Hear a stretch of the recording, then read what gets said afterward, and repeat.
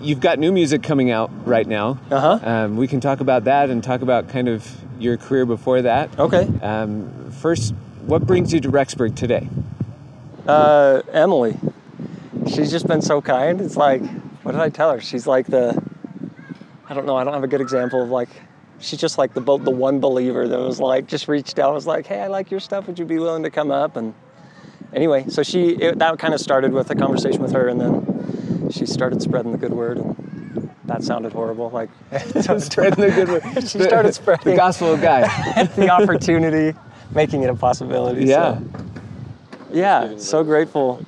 So grateful to be up here. It's actually my first time ever being in Rexburg. We have some good family friends who are from here, and then I used to work for LDS Business College before it was Ensign College, and my business partner at the time would come up for the P2B conferences that the school would. Do they still do that conference here? Yeah, so it's like every other semester or every couple semesters they do okay. it. Yeah.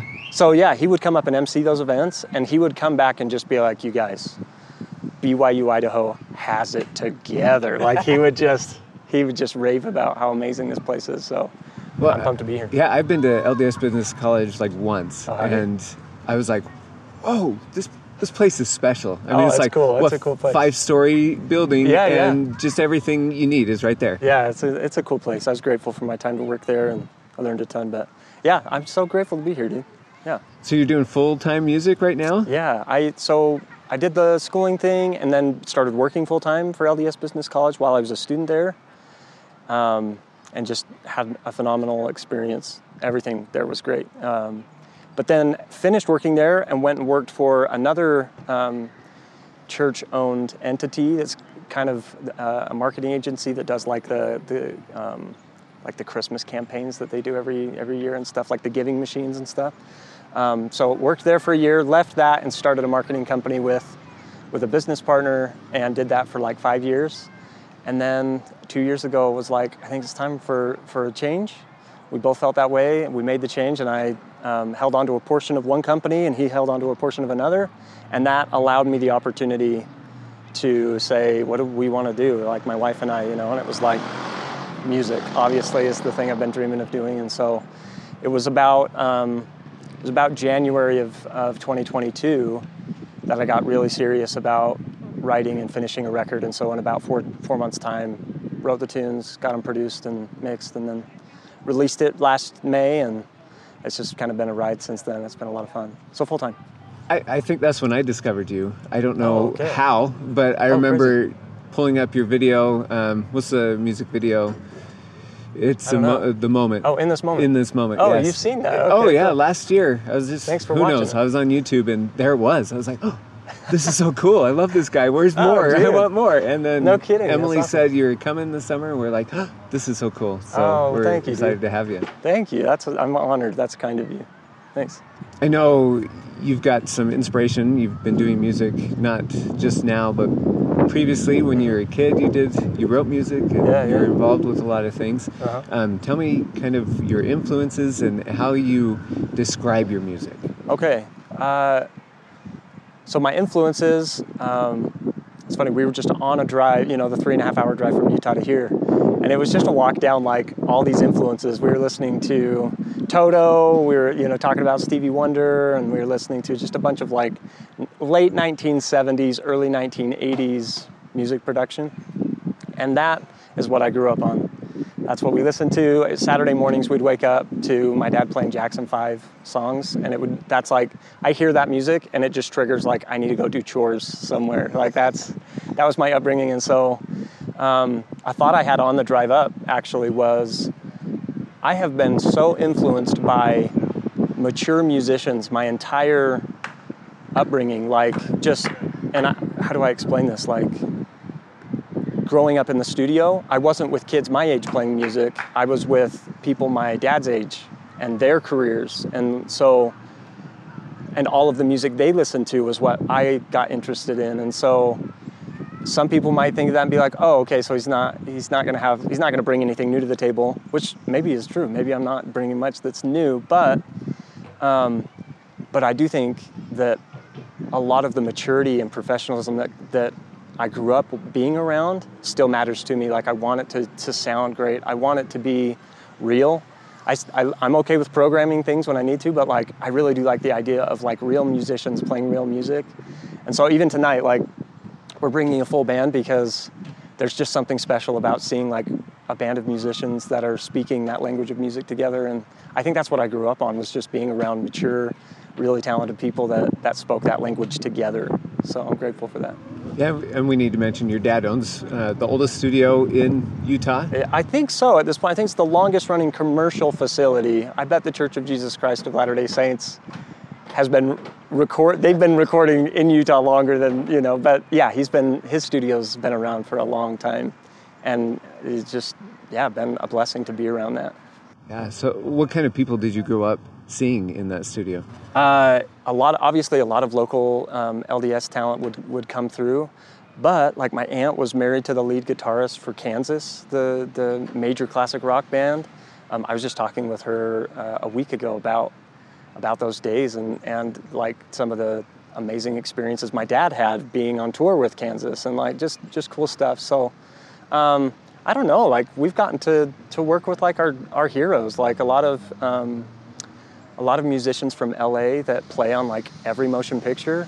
A lot of our focus down there in Utah has been on Broadway musicals and stuff over the years. And so we've hired musicians from like London to come out and record on these Broadway musicals that we've recorded for theaters all over the world. And like just insanely talented people that I feel like I for sure have no business. They have, it's totally within their wheelhouse to be working with these incredible musicians, but I'm like, I don't have any business being in this room, but... You're just having fun, right? Yeah, it's all a blast, totally, yeah. But you're also talented, so... That's kind of you do, thanks. So you have all these musicians doing all this thing. How would you describe your music that you're putting together now? I've always thought it was just kind of pop rock, but then as a musician, you do listen to what your listeners say about your stuff, not just for the validation side of it or whatever, like I hope they like it, obviously that's there, but more like I want to know like, what are you hearing? Because I'm just curious to know that. And I think the best way to describe it at this point, people say like retro pop rock, which I think is spot on. It's like, yeah, it's retro influenced, kind of modern pop rock. So I think that's a good describer of it. Yeah, I know some people call it kind of funky. There's some funk in it. Jive. There's for sure some, sometimes people say like, I hear some like Randy Newman, I hear some Stevie Wonder in there. There's some songs we'll be playing tonight where people say it sounds like Doobie Brothers or like some of that older stuff. Some people say sometimes it sounds like Harry Styles, so like it's all over the place, but it's all kind of influenced from an era where you had to be a really good musician to make it in the world. And so I'm hoping that can come through too, those like just good musicianship, good rhythms, good harmonies, tight harmonies, fun melodies, all that stuff. I know a lot of those things you're producing yourself. You play the keyboard, the bass. What else do you play? Guitar and some drums on some tracks. Really whatever needs to be played, but I way prefer to be at the keys and then hire people who are really, really talented. That's my joy. I love seeing. I actually just recently had a bass player who's played on some of John Mayer's stuff. He was playing on a track, and I love watching those talented musicians come to a track, hear it for the first time, and get their take on like what they're feeling and hearing.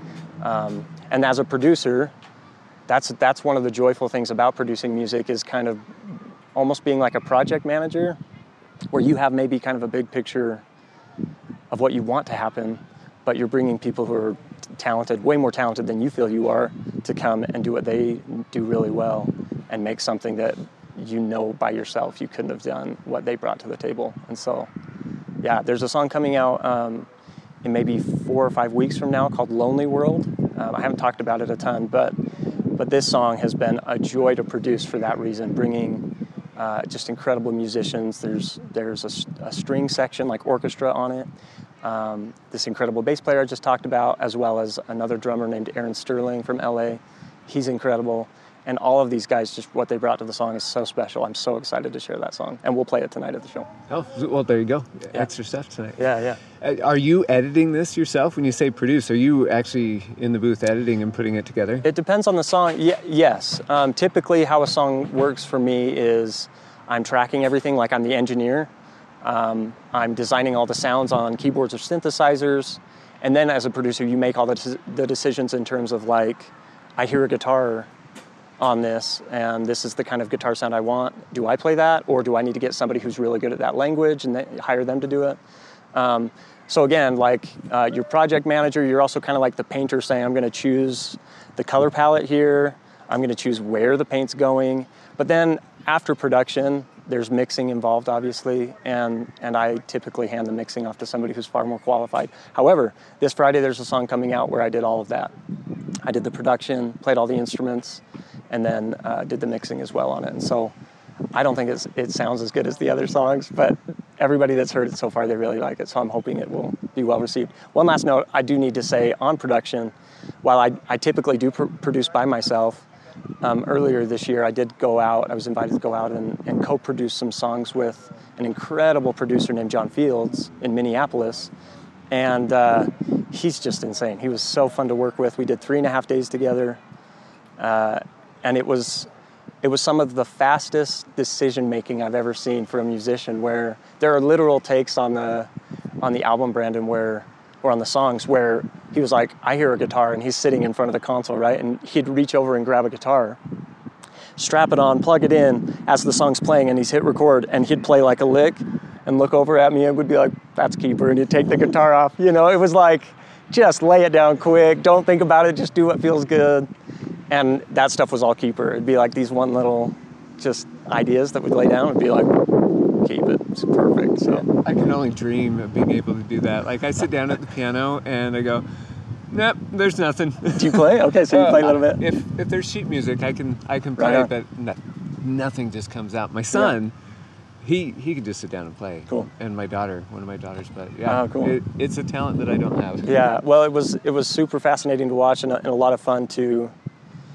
It felt like when you hear pro athletes or even pro musicians talk about, like, I wanted to be the person in the room who felt like I didn't belong, or I was like the dumbest person in the room, or I was surrounded myself with way more talented people than myself, you know, and that's how it felt like. It was just like, I'm learning so much being around this kind of experience and talent. He was the guy who produced the Jonas Brothers' first 3 records that were like mega platinum hits, you know, that were totally famous and cool. And he's done so much since then. He's working with Ben Rector on a regular basis right now, and just like some of my heroes of today. And so it was just like, it was like better than like paying to go get a degree. No offense to BYU Idaho or anybody that's doing that. Like, it was my kind of education I really wanted to go get. It was just so fun. Yeah, that's awesome. I can't wait to hear some of these songs as they come out. So well, a couple of them, the last 2 songs I released were produced out there in Minneapolis, and they're really special to me. But we've got a couple more that will come out, and we're playing all of them tonight, those new ones. And then there's obviously 6 other songs that are on this current album that are coming out that I'm producing and doing out here in Utah. So I know you've taken some of these songs to the streets of Provo, I think, yep. and trying to get some reaction. What's that like to have people on the street listening to your stuff and not quite sure if they like it or not? It's just like at Costco, just like offering a sample. Do you want some of these dino nuggets? Like, it's just like, except not everybody, you know, is gonna love dino nuggets. So you just kind of go into it just like, this is just fun. I'm just getting to share myself with people. And I actually hope, going into those situations and doing kind of the man on the street thing, that I hope that people will give me funny reactions. So if they hate it, I almost hope that they will be really over the top in saying they hate it. And unfortunately, nobody's ever done that. Everybody, you know, is always just kind of like, they try to find a way to say, like, here's what I like about it, you know?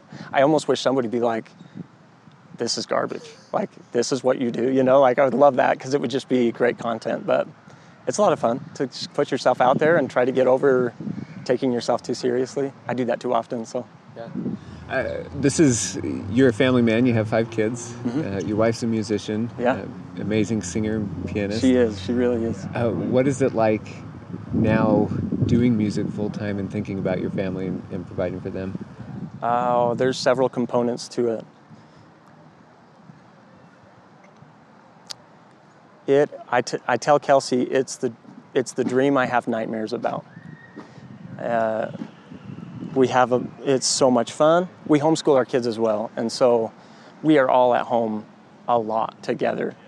And my studio is at our house. And I try to have kind of an open door policy where it's like, I don't want to lock my studio door to get work done. Like, I want my kids to be able to come through the door and come and be with their dad, like anytime they feel like they need dad, you know? And so there's a lot of joy that comes from that togetherness, that we're all doing this together. It's not me. It's not my thing. When I talk about it at home, it's like, hey, we have a show coming up in Rexburg, you know? My wife and kids aren't here tonight, but it is there with me, and I'm back home with them. It's such a team effort. But the other thing I have to say, though, is like there are a few things that are more joyful to me than seeing the joy that Kelsey and I get in making music even together. We have a Christian rock group thing together that we record every once in a while, release a song every once in a while, called Vern. If anybody wants to go check out Vern, Vern. But watching our kids join in, like just this morning, I was rehearsing a song, and I could hear my daughter Zoe.